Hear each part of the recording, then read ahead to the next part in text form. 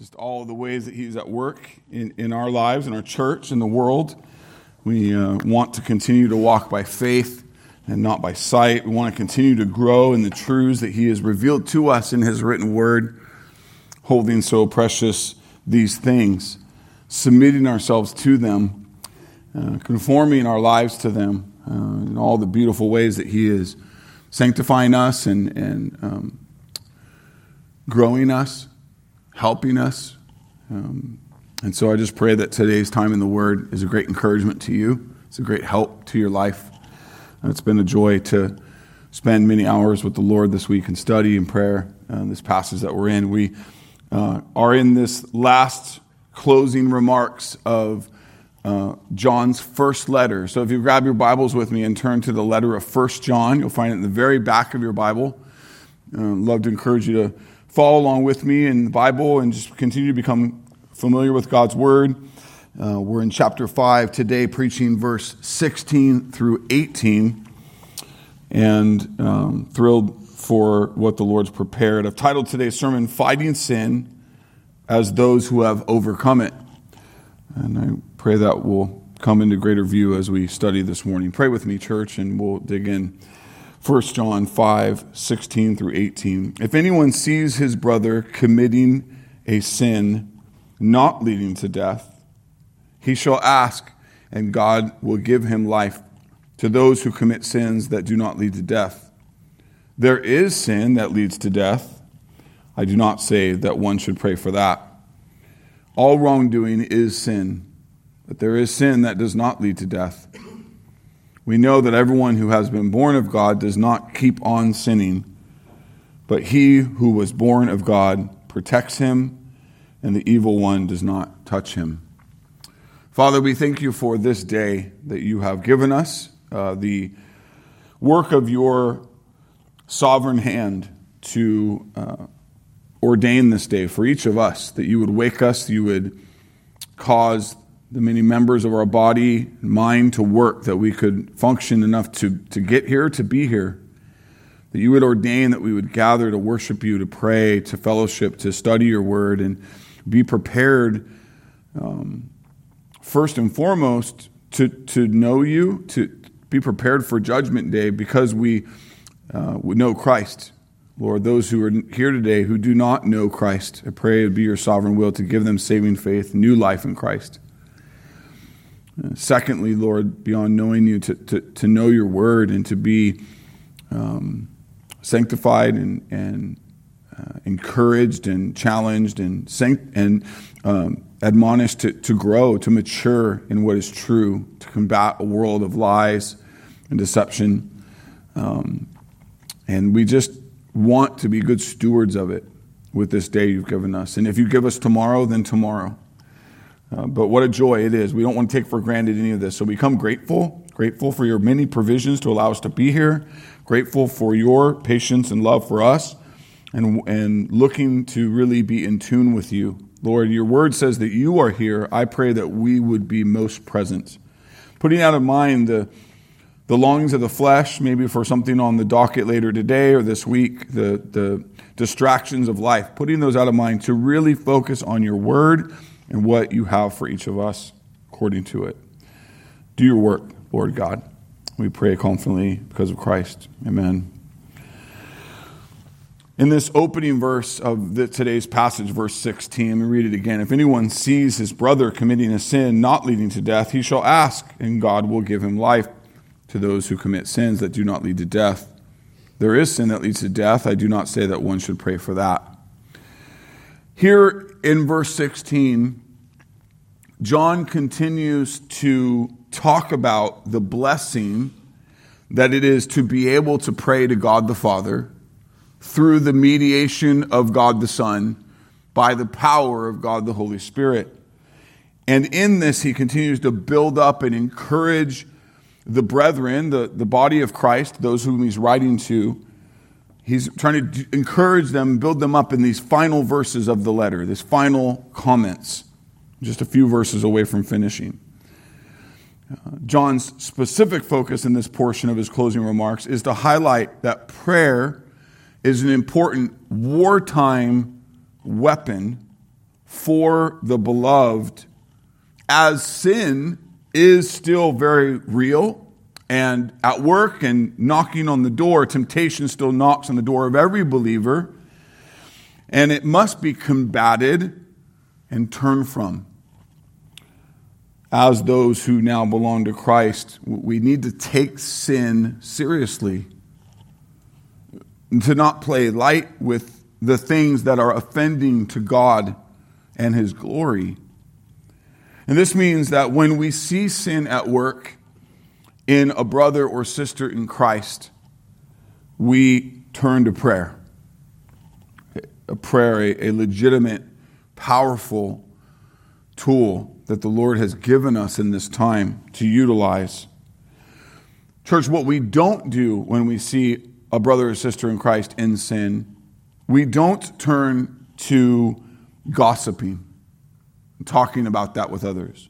We don't turn to pointing a finger at them. We don't turn a blind eye to the situation.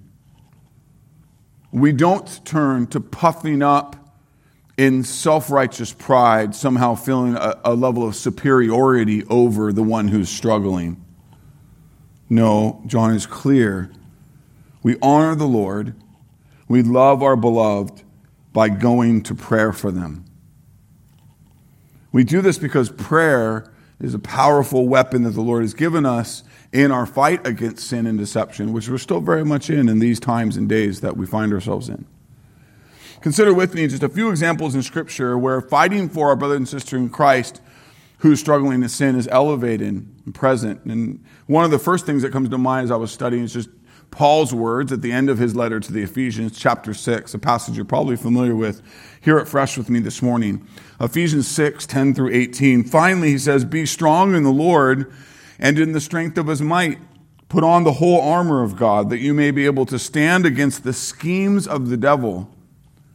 For we do not wrestle against flesh and blood, but against the rulers, against the authorities, against the cosmic powers over this present darkness, against the spiritual forces of evil in the heavenly places. Therefore, take up the whole armor of God, that you may be able to withstand the evil day, and having done all, to stand firm. Stand therefore, having fastened on the belt of truth, having put on the breastplate of righteousness, and as shoes for your feet, having put on the readiness given by the gospel of peace.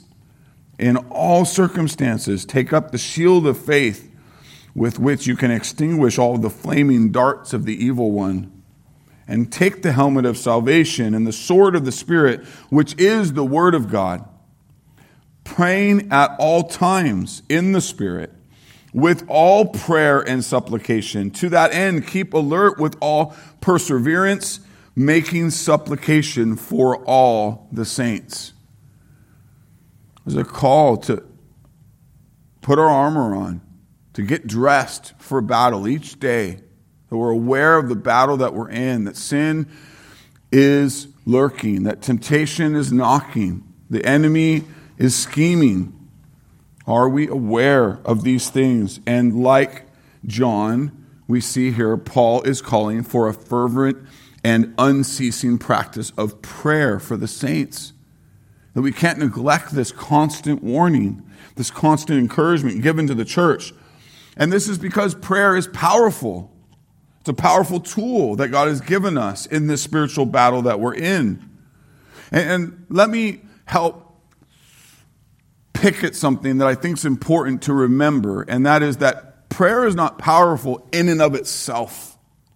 It is powerful because of the one we lean into, we surrender to, we turn to by faith, we submit to. It's powerful because we're talking to God, because God is powerful, right?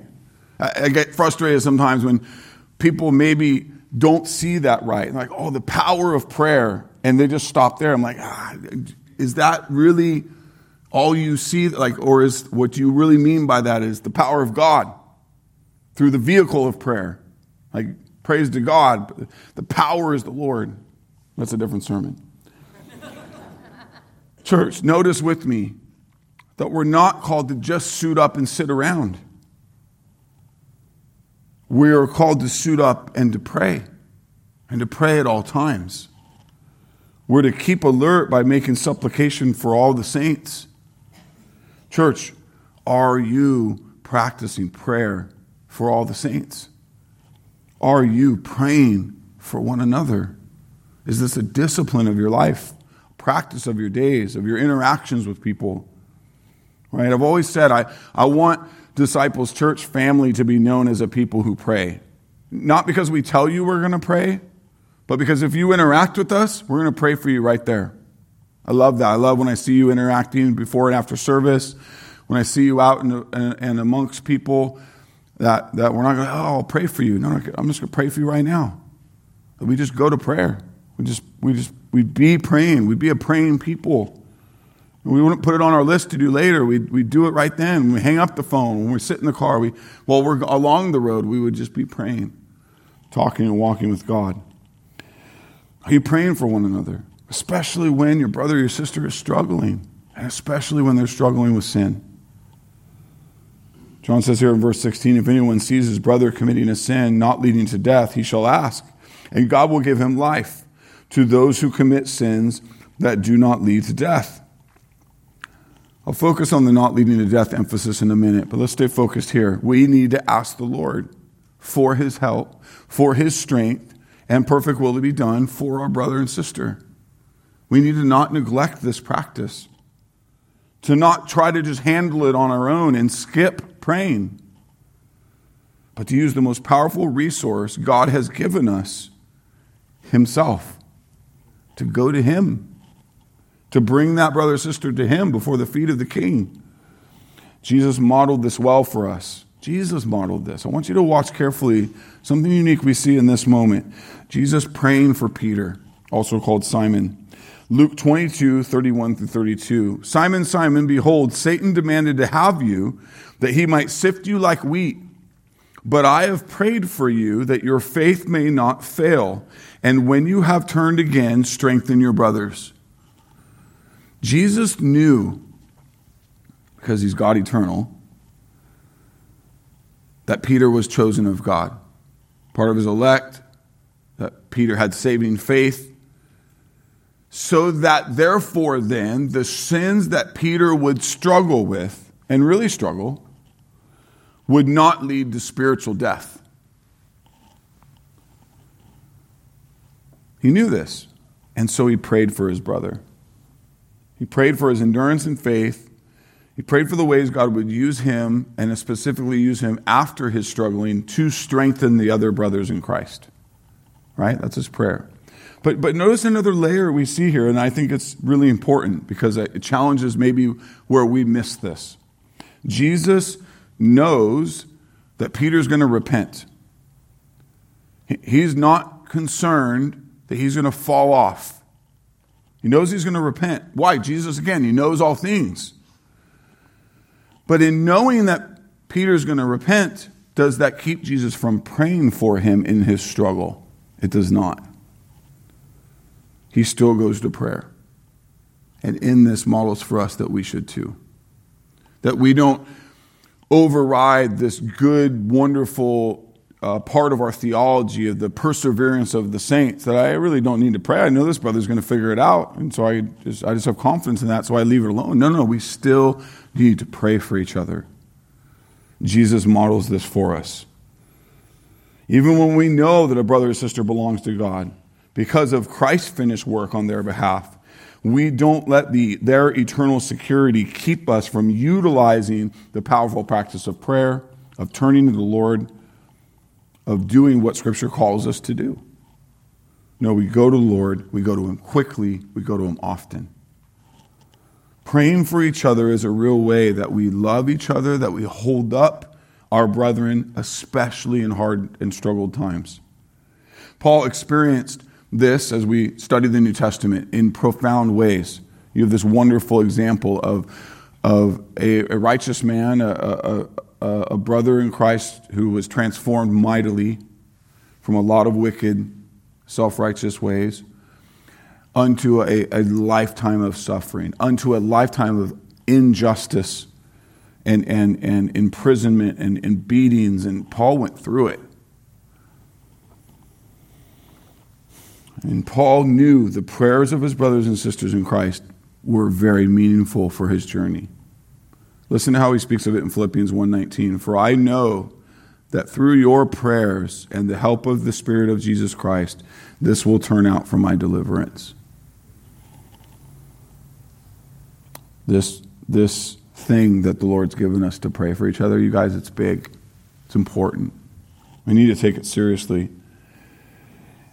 We can become very disciplined in growing in God's truths, in even getting dressed every day in the armor of God, but can also at the same time become very negligent in really walking with God and talking with God moment by moment, submitting ourselves to Him and bringing all things to Him in prayer. Church, we must go to God in constant prayer. This is a sweet gift He has given us, not just on occasion, not just in an emergency, but all the time. Learning to truly walk and talk with Him, the enjoyment of what it is that I've been reconciled to God the Father, and this is not just a kind of connection where I only have so many minutes a month, but it's all the time.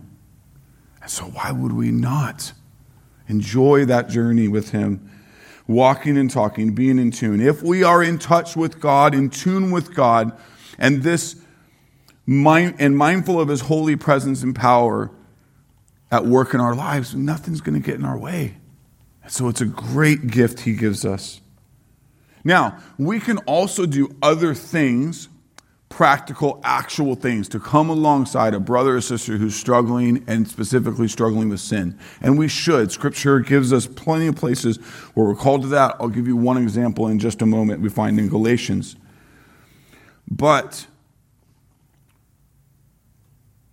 let's not miss John's point here.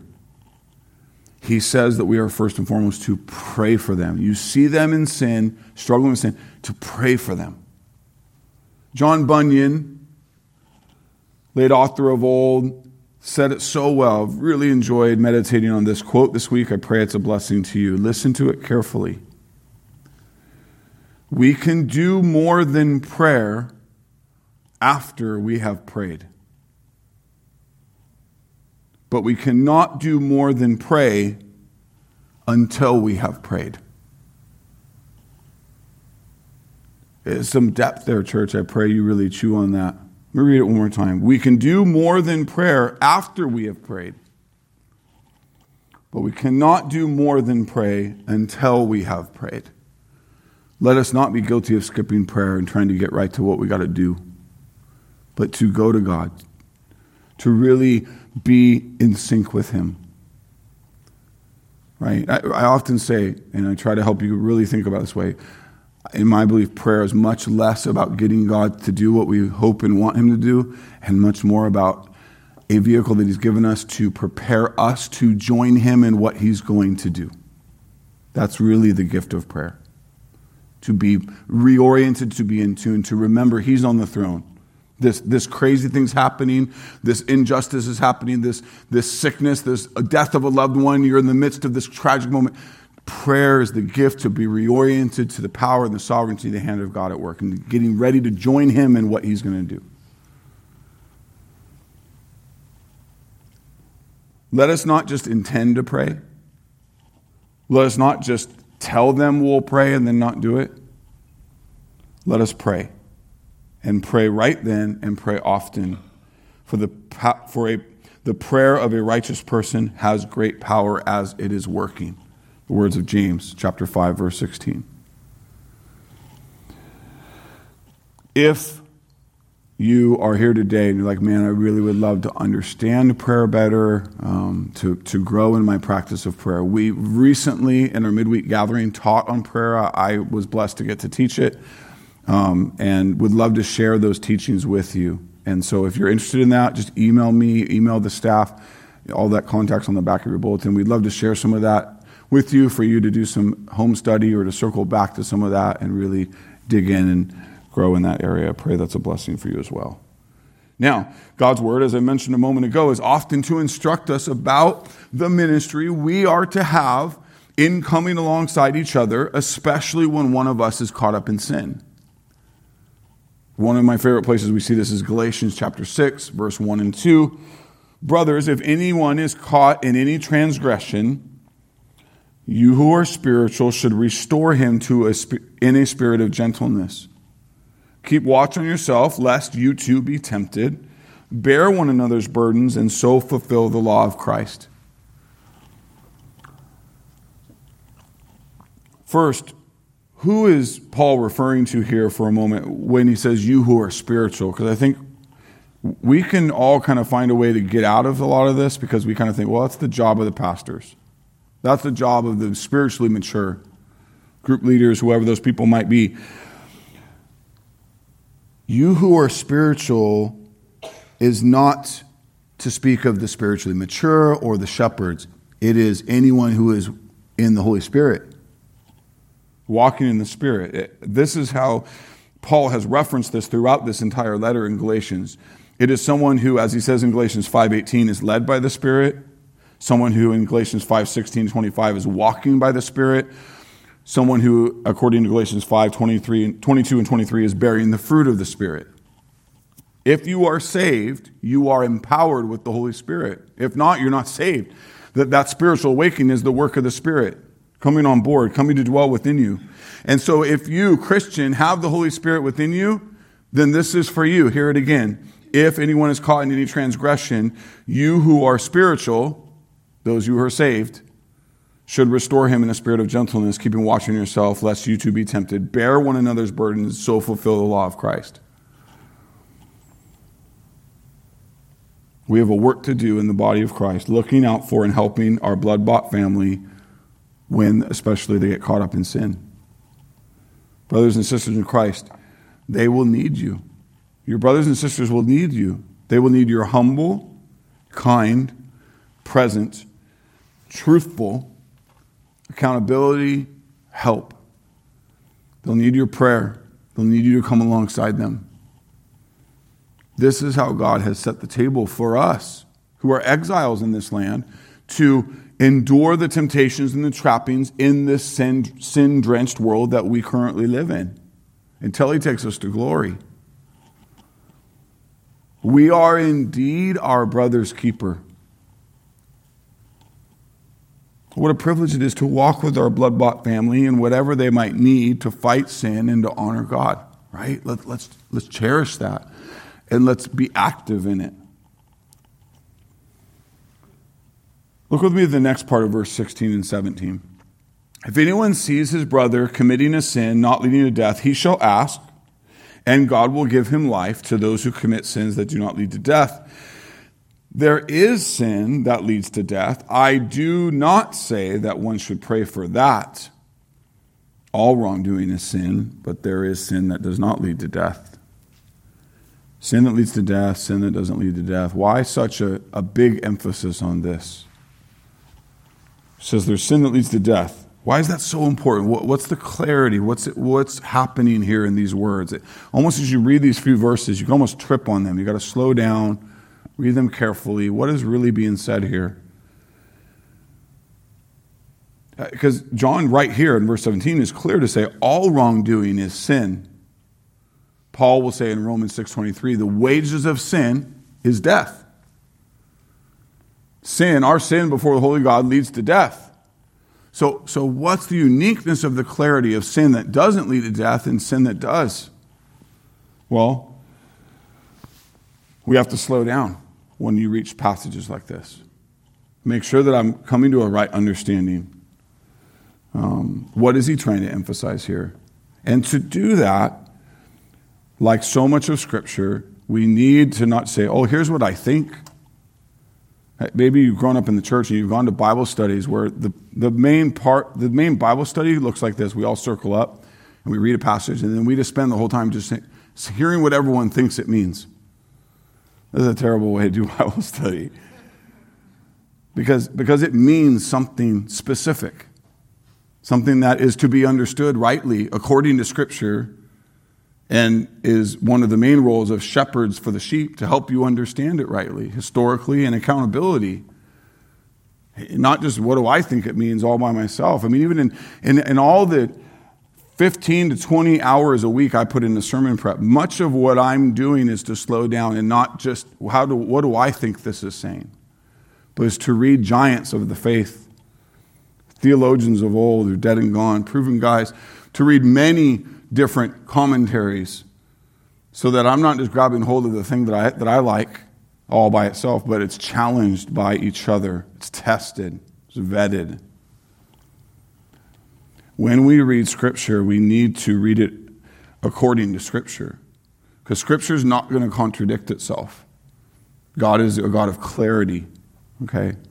And so we want to understand it according to Scripture, not according to tradition, not according to what I want it to say, not according to what I think would make my life better or not. What does Scripture say according to Scripture? And then specifically, what is it saying within the context of its passage?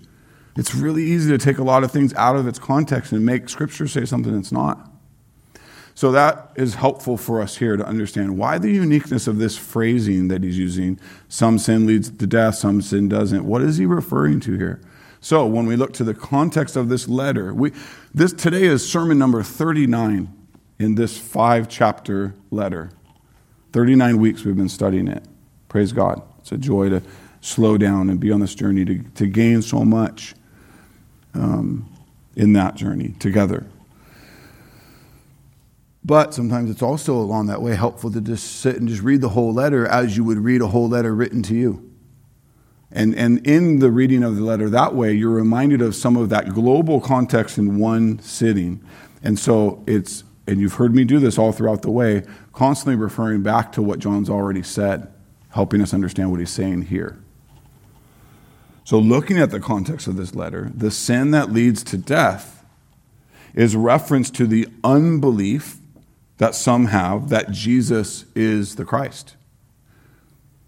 That people don't believe that he's the Christ. They don't believe he's eternally the Son of God, that he died and rose again for the sins of his people.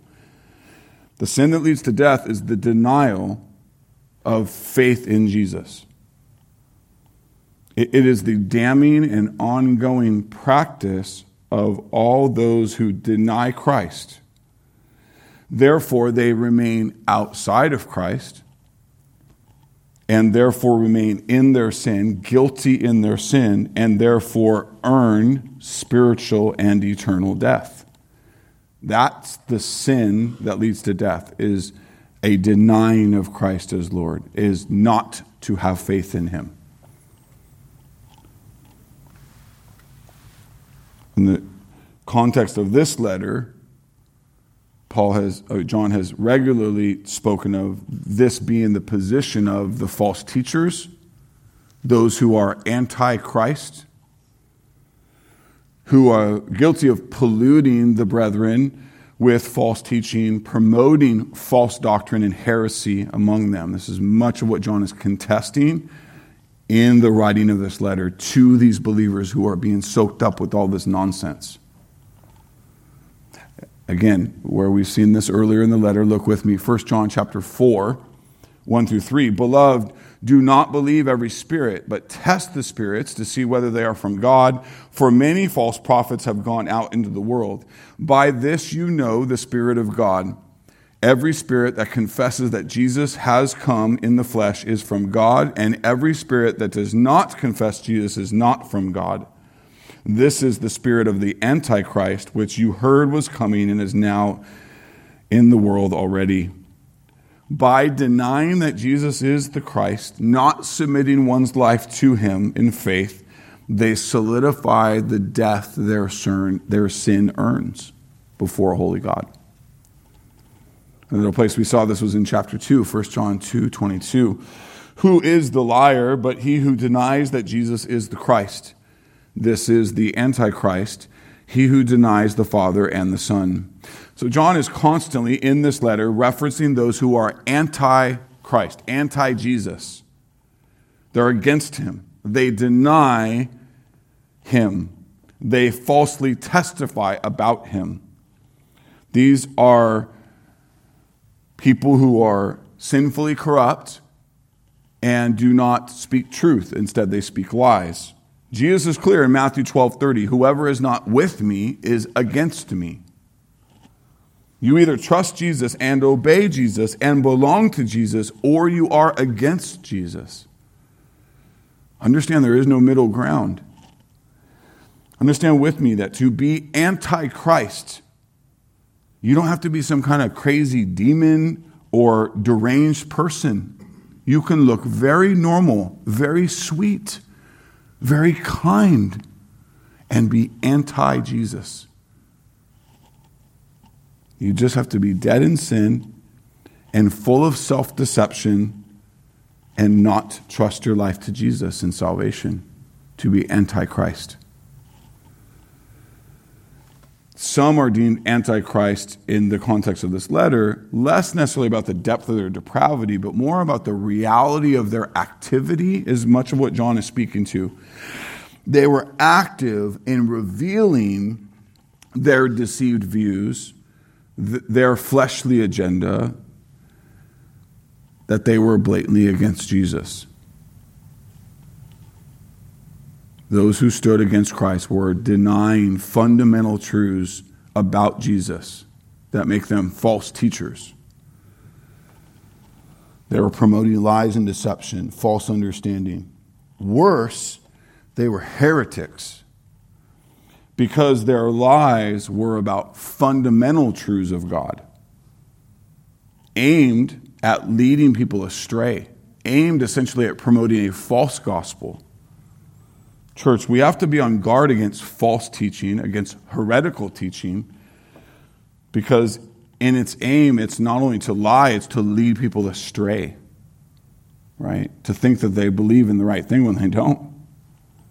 Peter warned of this in 2 Peter 2:1. False prophets also arose among the people, just as there will be false teachers among you who will secretly bring in destructive heresies, even denying the master who bought them, bringing upon themselves swift destruction. I've taught earlier in our series about this passage. I wanted to remind you again. Destructive heresies here in other translations is translated damnable heresies. Heresy is false belief or false doctrine that goes against Scripture that leads to destruction. It's fundamental. In other words, you believe what it's telling you and you don't believe the true gospel. You don't believe in the true God. Therefore, you're damned because there's only life in the true God. Heresy is such an error or an offense to God that it causes people to believe in a different God or a different gospel. It's an error that means a person is not saved. They do not belong to God. So again, why is this so important? Why does John keep circling back to this again and again in this letter? To identify heresies, avoid these false teachers. It is because it is a matter of life and death. Because what they're promoting leads to death. It's not just like, oh, yeah, this guy's going to figure it out. He'll have to pay his fine later. It's not something simple. It's not something temporary. It's eternal. Heresy or error of misbelief that Jesus is not eternally God the Son, that he did not incarnate, that he did not fulfill the work of the promised Messiah, is not just defective theology. It is diabolical theology. It means of the devil. It has an aim to lead people to damnation. It is sin that leads to death. John says there is sin that leads to death. I do not say that one should pray for that. When he says I do not say that one should pray for that, he's not saying that we don't pray for God to save the lost, because even the worst of sinners, if God ordains it, can be saved. But what he's illuminating here is that the confidence we have when we pray for a brother or sister in Christ who is saved, who is caught up in sin that does not lead to death, right? They have real sin going on in their life, but because they have eternal life, remember we spent that time last week, they possess eternal life, they're claimed by God. Therefore, the sin that they're practicing, they're not practicing, the sin they're caught up in, it does not lead to death. They have eternal life. He's talking about people who are outside of Christ. They're depraved and enslaved to sin. All they know is sin. Praying for the depraved, enslaved sinner to not sin is a pointless prayer. Why? Because they can't not sin. They must first be reborn. So we pray for our lost friends and family that it be God's will to save them, but that belongs to the Lord, and we trust that to Him. What we don't do is keep praying that the sinner enslaved to sin is going to stop sinning, because even if they do good stuff, it's still sin. Why? Because without faith in the Lord, it's not, the good things they do is not unto the glory of the Lord. Therefore, it's still sinful. So that's all he's saying there, and you don't need to pray for that. He's just acknowledging the reality of these two very different contrasts of life. Death in sin, apart from Christ, all I do is sin, and the one who's saved by Christ, alive in Christ, eternal, the power of God to bring conviction, the power of God to bring repentance. We pray for them, and the Lord will deliver them. Why? Because He's going to keep all of His sheep to the end. He loses none of them. Because He will finish what He started. I mean, we just go verse after verse. He's going to see it through. So not only do we love and enjoy and practice praying for them, we know that He's going to complete what He began in them. Praise the Lord. Isn't that good? So, this contention, I do not say that one should pray for them. It kind of fits along the lines of what Jesus said in Matthew 7:6. When He instructs the disciples, do not give dogs what is holy. Do not throw your pearls before pigs, lest they trample them underfoot and turn to attack you. There is a pointless pursuit of prayer or plea to seek that those who are dead in sin, that they not sin. For all they know how to do is sin until they are reborn. It's why if you're here and you have not truly trusted your life to Christ, you don't just need a little more church. You don't just need to get your act a little more together. No, if anything, you increase the wrath you're heaping up on you to be closer to the truths of God and still not receive them. But it is our deep prayer that by remaining near and hearing the word taught, that it is God's will and intention to save you. And it's our deep prayer that He will. But it may pragmatically feel like you're doing a little better. Until salvation, you're not. You're not. You need to be saved. Maybe you're less of a knucklehead. Maybe you are doing some things less worse than you were. It's still all sin. You still are desperate for salvation in Christ. Anyone else selling you something different, selling you religion, that's damnable. Jesus alone, belonging to Him, trusting Him, walking by faith in Him is salvation, is life, is what honors God. Nothing else. I pray you hear that with all love from me as we continue to pray for your salvation.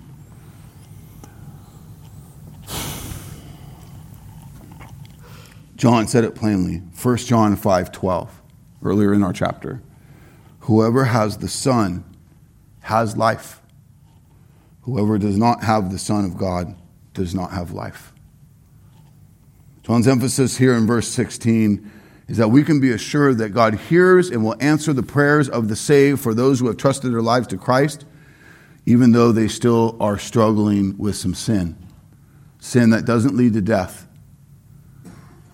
They will repent. If they truly belong to Him, they will overcome. Praise the Lord.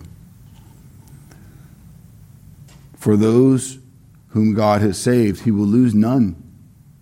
God is a perfect batting average, right? All He is set out to save, He saves, and He keeps them until the end. They will endure to the end in faith if they are truly saved. This is John's emphasis in our next verse. Look with me at verse 18. We know, church. We know, brother, sister in Christ, we know that everyone who has been born of God does not keep on sinning. He was born of God, but he who was born of God protects him, and the evil one does not touch him. Again, John's already emphasized this in this letter. Look back at chapter 3, verse 6. No one who abides in him keeps on sinning. No one who keeps on sinning has either seen him or known him. John's emphasis earlier in that chapter, 1 John 3:4, everyone who makes a practice of sinning also practices lawlessness. Sin is lawlessness. So, when he says, we know that everyone who has been born of God does not keep on sinning, that's not saying they never sin again. Like they're perfect all of a sudden, no more sin. No, only one lived that way, Christ. Okay? We who belong to him, who are saved by him, we will still have times, even seasons, even deep struggle with sin. The key is we will not practice it in an unrepentant way. For we belong to the Lord now. The power to see our sin, to confess it humbly, to turn from it unto what is righteous to the Lord is in us now. So you don't practice it unrepentantly like you did when you were enslaved to sin prior to salvation. This is his emphasis throughout the letter. All this getting to something very important, that only those who know Jesus are saved by Jesus are outside of the damnable reality of being enslaved to sin. All you do is sin. Every one of us conceived of the seed of Adam, right? Mother and father who conceived us is from Adam and Eve ultimately, are conceived in sin, given original sin, and then go on to prove that sin. Until salvation, it's all we knew. Therefore, everyone is desperate for new birth in Christ alone. Paul says, Romans 5:12, just as sin came into the world through one man, and death through sin, so death spread to all men because all sinned. When Adam, our federal head, mankind's federal head, sinned, his inner nature was transformed by his sin of rebellion, bringing him spiritual death and depravity, which would then be passed on to everyone in his line, everyone who come after him, all of us. Certainly, we all inherit genetic and physical characteristics from our parents. We also inherit our sinful nature from our first parents through our parents. Through Adam, mankind's inherent inclination, therefore, is to sin. And as a result, we sin. We sin in thought, we sin in action, our feelings are sinful. And in all this, we violate God's laws and his commands to do what's righteous. We apart from Christ, we practice sin. It's what we do. We commit lawlessness. Paul spoke well of this condition, speaking to the believers, speaking of their former condition, now they're saved. He says, you were dead in the trespasses and sins in which you once walked. You were spiritually dead, alive physically, spiritually dead.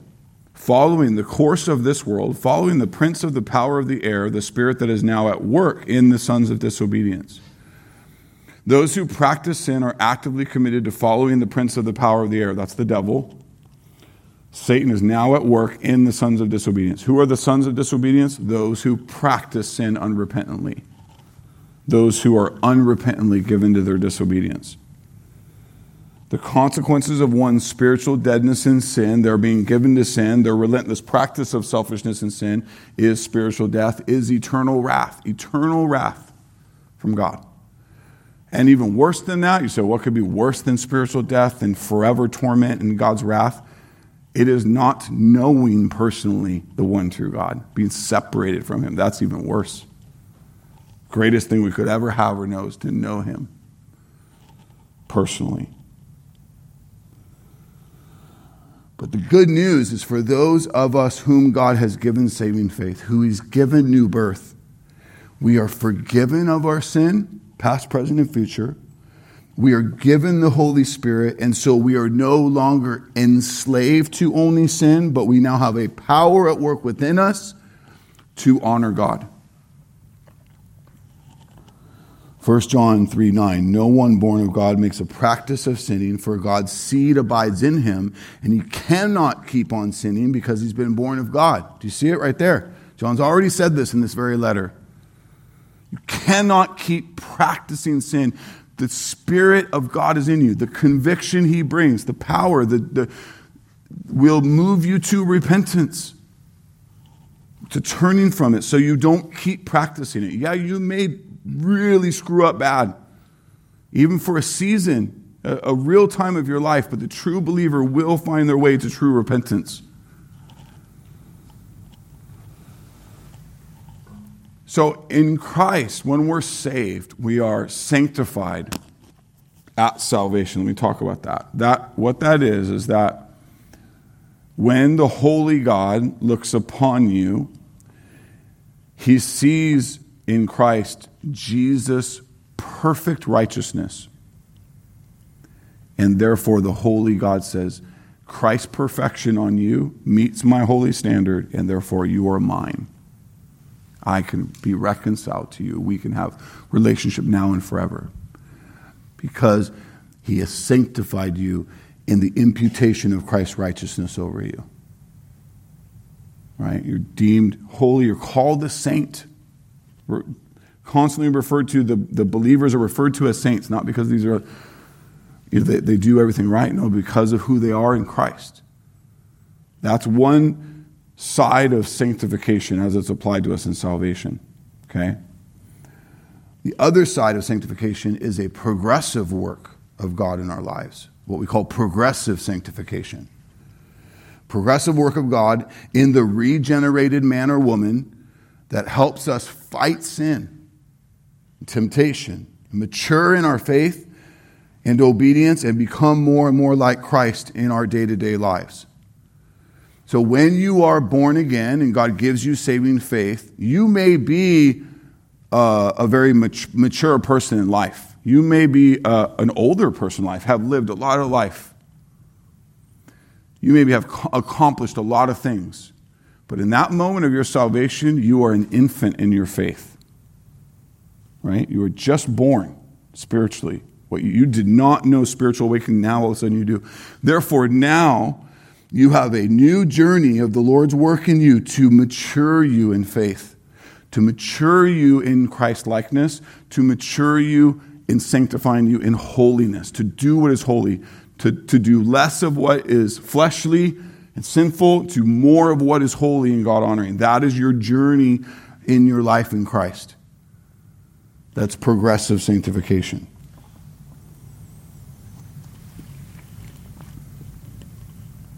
This is wonderful news. But what it also means is what John is speaking to here. The Christian, the true Christian, will still have struggle with sin.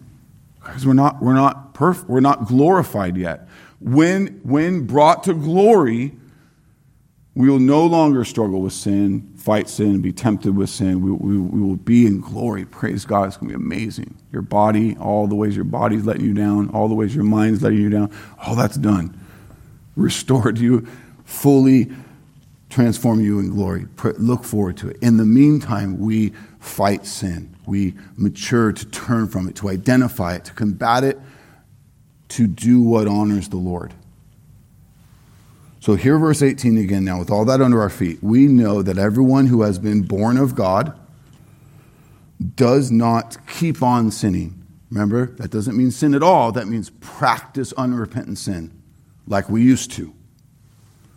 They do not keep on sinning, but he who was born of God protects him, and the evil one does not touch him. This is so good, church. This is good for our souls this morning. We must never lose sight of this truth, no matter what we face. When John says the evil one does not touch us, what is that in reference to? First, it's reference to the fact that Jesus Christ has defeated the devil on our behalf. Okay? I'm going to read you a wonderful proclamation of this by Paul to the Colossians. First service was very weak in hearing it. Let's see if you do a little better. I read it again to them and it got better. They were really focused on the paint color. I don't know. They just got distracted. Because this is major. Listen to this.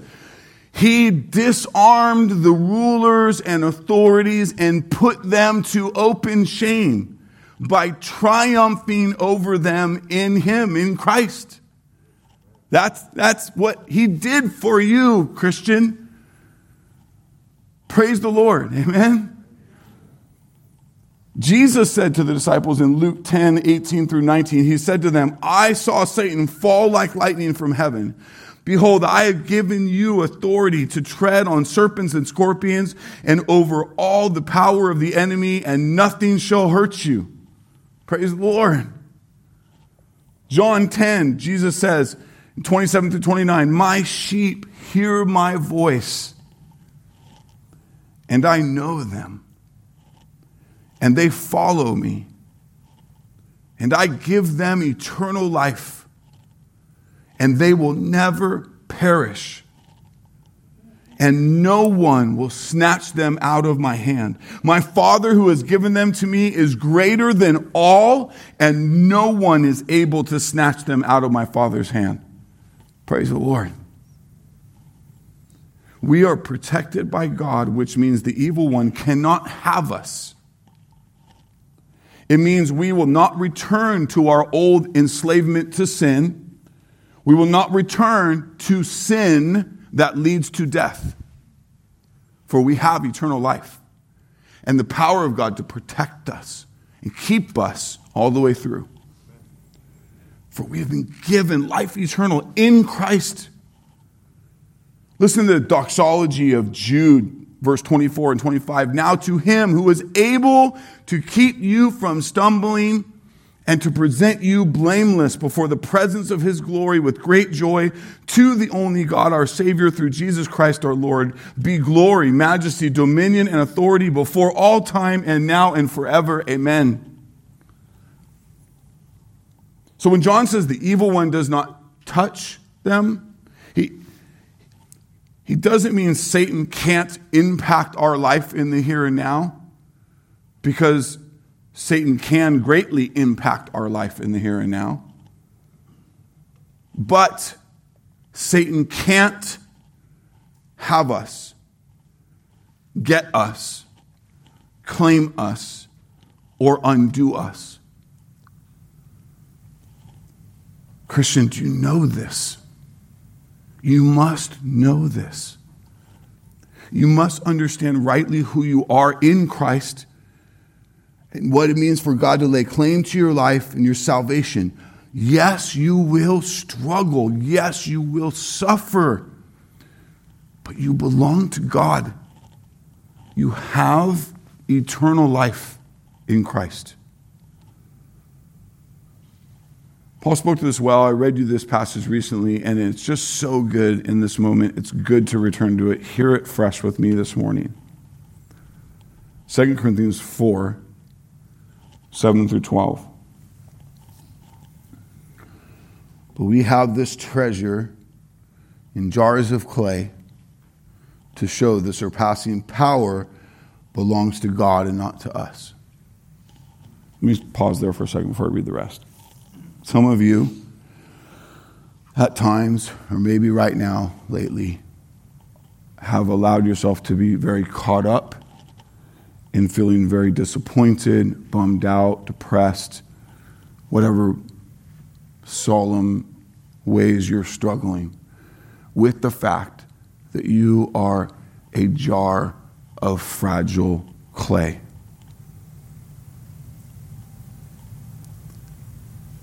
Fragile, brittle. We can get overly focused on that reality. It's true. But let us not forget what the Lord has made clear, that he is using that so that to show the surpassing power belongs to the Lord and not to us. You need to not forget that in your weakness, he is stronger. The narrative of people who only have this life is to be strong, is to prove something, is to make something. It's all they've got. You don't live in that narrative. Paul understood what it is to be weak and to celebrate that, because in that weakness, in his suffering, in his beatings, in his false imprisonment, in his loss of loved ones, the power of the Lord got to be put on display. And that was the purpose of his days. We exchanged the narrative of the temporary that we had before Christ for the new narrative. And so I say it with love, Christian. I know that for some of you, it is hard lately. This fragile place that you are in is ordained by God so that the power of the Lord, the grace of the Lord, the love of the Lord is seen in you. So don't be careful not to come back to him and say, I want to trade it in. Give me something way more tough, way more shiny. Because then we wouldn't get to do that as much.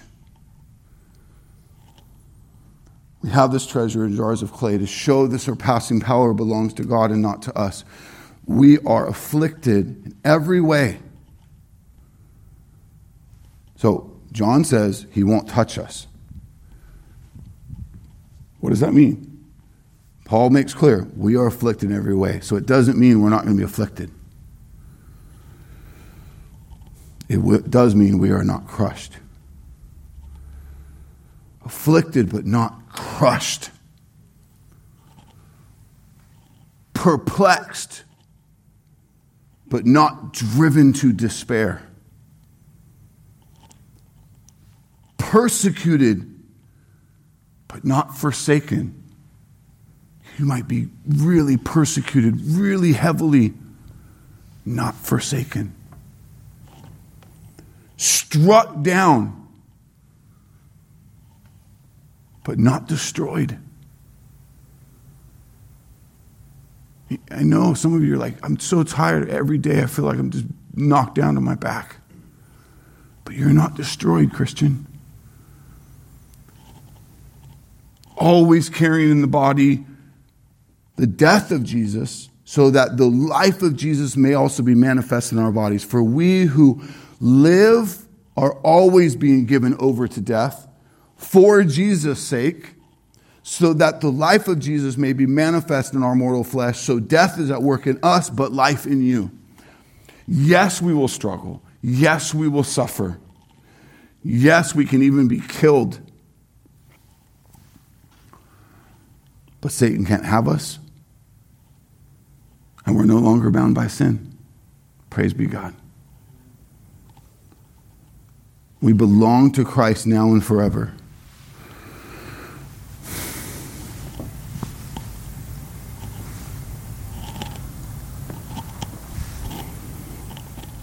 Some of you are,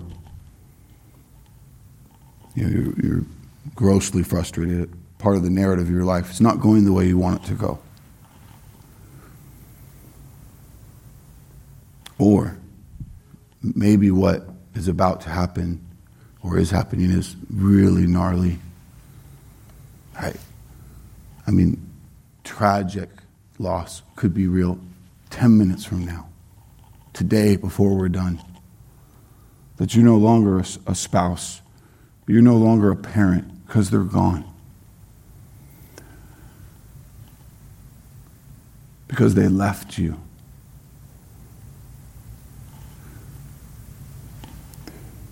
God is at work in all of that. You have to have a biblical view of these things so that, like the giants who came before us, who all went through this stuff, continued in faith. Embraced that fragile jar of clay to put on display the power of Christ in the gospel testimony. Continue to steward the days God gives us for his purposes, for his glory. We know that everyone who has been born of God does not keep on sinning, but he who was born of God protects him, and the evil one does not touch him. This is good news that John intends to embolden the hearers he's writing to, and God intends for it to embolden you, Christians, here today in the preaching of this passage. And I pray it does this in you. And so I'm done today, but I'm not done, because I want to read to you one other passage It's a whole chapter that as I prepped and I studied, I just couldn't help but continue to see the correlation. And it's a chapter that blesses me a lot with God's good truths. And I just pray as I read this very lengthy chapter to you, that you just let it wash over you and minister to you and prepare to move us into a time of worship, corporate worship, and just our response to the sermon today. It comes from another apostle, it comes from Paul, and it comes out of his letter to the Romans, and it is chapter 8. Listen to it with me, church. There is therefore now no condemnation for those who are in Christ Jesus. The law of the Spirit of life has set you free in Christ Jesus from the law of sin and death. For God has done what the law, weakened by the flesh, could not do. By sending his own Son in the likeness of sinful flesh, and for sin, he condemned sin in the flesh, in order that the righteous requirement of the law might be fulfilled in us, who walk not according to the flesh, but according to the Spirit. For those who live according to the flesh set their minds on the things of the flesh, but those who live according to the Spirit set their minds on the things of the Spirit. For to set the mind on the flesh is death, but to set the mind on the Spirit is life and peace. For the mind that is set on the flesh is hostile to God. It does not submit to God's law. Indeed, it cannot. Those who are in the flesh cannot please God. You, however, are not in the flesh, but in the Spirit, if in fact the Spirit of God dwells in you. Anyone who does not have the Spirit of Christ does not belong to him. But if Christ is in you, although the body is dead because of sin, the Spirit of life is life because of righteousness. And if the Spirit of him who raised Jesus from the dead dwells in you, he who raised Christ Jesus from the dead will also give life to your mortal bodies through the Spirit who dwells in you. So then, brothers, we are debtors not to the flesh, to live according to the flesh. For if you live according to the flesh, you will die. But if by the Spirit you put to death the deeds of the body, you will live. For all who are led by the Spirit of God are sons of God. For you do not receive the spirit of slavery to fall back into fear, but you have received the Spirit of adoption as sons, by whom we cry, Abba, Father. The Spirit himself bears witness with our spirit that we are children of God. And if children, then heirs, heirs of God, and fellow heirs with Christ, provided we suffer with him, in order that we may also be glorified with him. For I consider that the sufferings of this present time are not worth comparing with the glory that is to be revealed to us. The creation waits with eager longing for the revealing of the sons of God. The creation was subjected to futility, not willingly, but because of him who subjected it, in hope that the creation itself would be set free from its bondage to corruption and obtain the freedom of the glory of the children of God.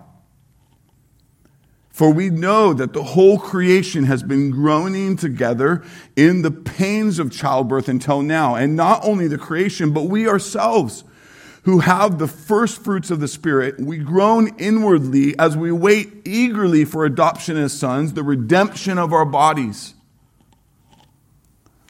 For in this hope we were saved. Now, hope that is seen is not hope. For who hopes in what he sees? But if we hope for what we do not see, we wait for it with patience.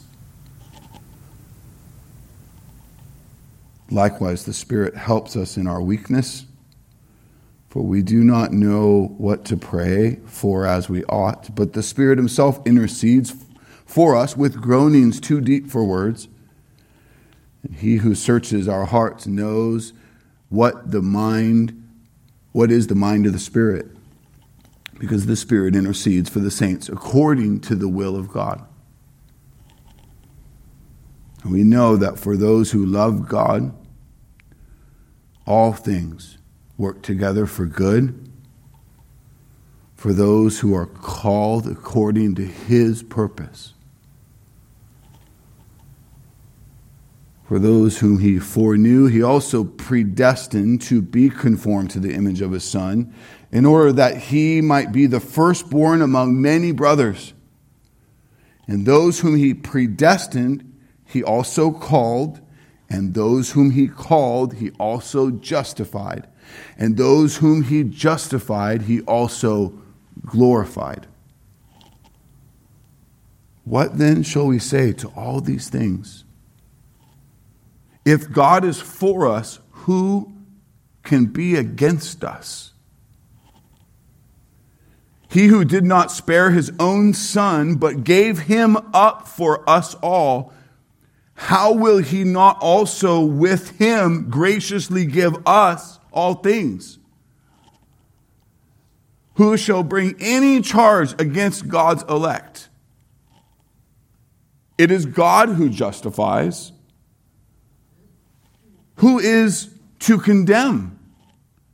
Christ Jesus is the one who died, more than that, who was raised, who is at the right hand of God, who indeed is interceding for us. Who shall separate us from the love of Christ? Shall tribulation, shall distress, or persecution, or famine, or nakedness, or danger, or sword? As it is written, for your sake we are being killed all day long. We are regarded as sheep to be slaughtered. No, in all these things, we are more than conquerors through him who loved us. For I am sure that neither death nor life, nor angels, nor rulers, nor things present, nor things to come, nor powers, nor height, nor depth, nor anything else in all creation will be able to separate us from the love of God in Christ Jesus our Lord. Amen. Glory to God. Praise the Lord, for he is good and has done a mighty work to redeem us, to give us each other to walk with and to pray for, to keep us, that he would keep us from spiritual death and keep us from the evil one. So may we be diligent to keep fighting sin as those who have overcome it in the power of Christ Jesus. May this happen by his grace and for his glory. Pray with me. Lord, you have blessed us today with access to your written revelation. What you, the holy, eternal, perfect, almighty God, want us to know, you've given us in your word. And so I just pray we would cherish it more than we do. I pray we would dwell in it more than we do. I pray that we would submit ourselves to it more than we do. That if there's conviction that needs confession and repentance, we'd go to work. We'd do that. If there's emboldening of faith to get out of our pit of despair and our wallowing and our whining, that we do that. That we would embrace the opportunity you give us today, no matter what our circumstances, no matter what lot you've ordained, to steward them for your glory, that you would be on display, the gospel would be at work. That those who you have before time set out to save, you will save. We pray you would do that for those who are listening, those who are here, tuning in later, who are desperate for new life in Christ, that they would see the depth of their sin and confess it and trust their lives to you because you have given them new birth, because the Spirit has come on board to give them saving faith. What a moment in that life that will forever be. I pray it be so for many. That they would not keep that to themselves, the greatest news to ever come upon them. They would share it so that in their infancy and their spiritual faith, we could begin to walk with them. And that in that salvation, the old man is dead and a new man begins to emerge. Even as we just read in Romans 8, Lord, that thing that we can do, or we kind of want to say, oh no, this is just who I am. This is how we put away that old man, bury him 6 feet under. For we are new in Christ. We are able to do what you've called us to in Christ, for your glory and others' good. Hear us, Lord, as we sing of these truths, as we prepare to fellowship and support and pray for and walk with each other in these days you give us under the sun until you call us to glory. We love you. We pray confidently because of Christ. Amen.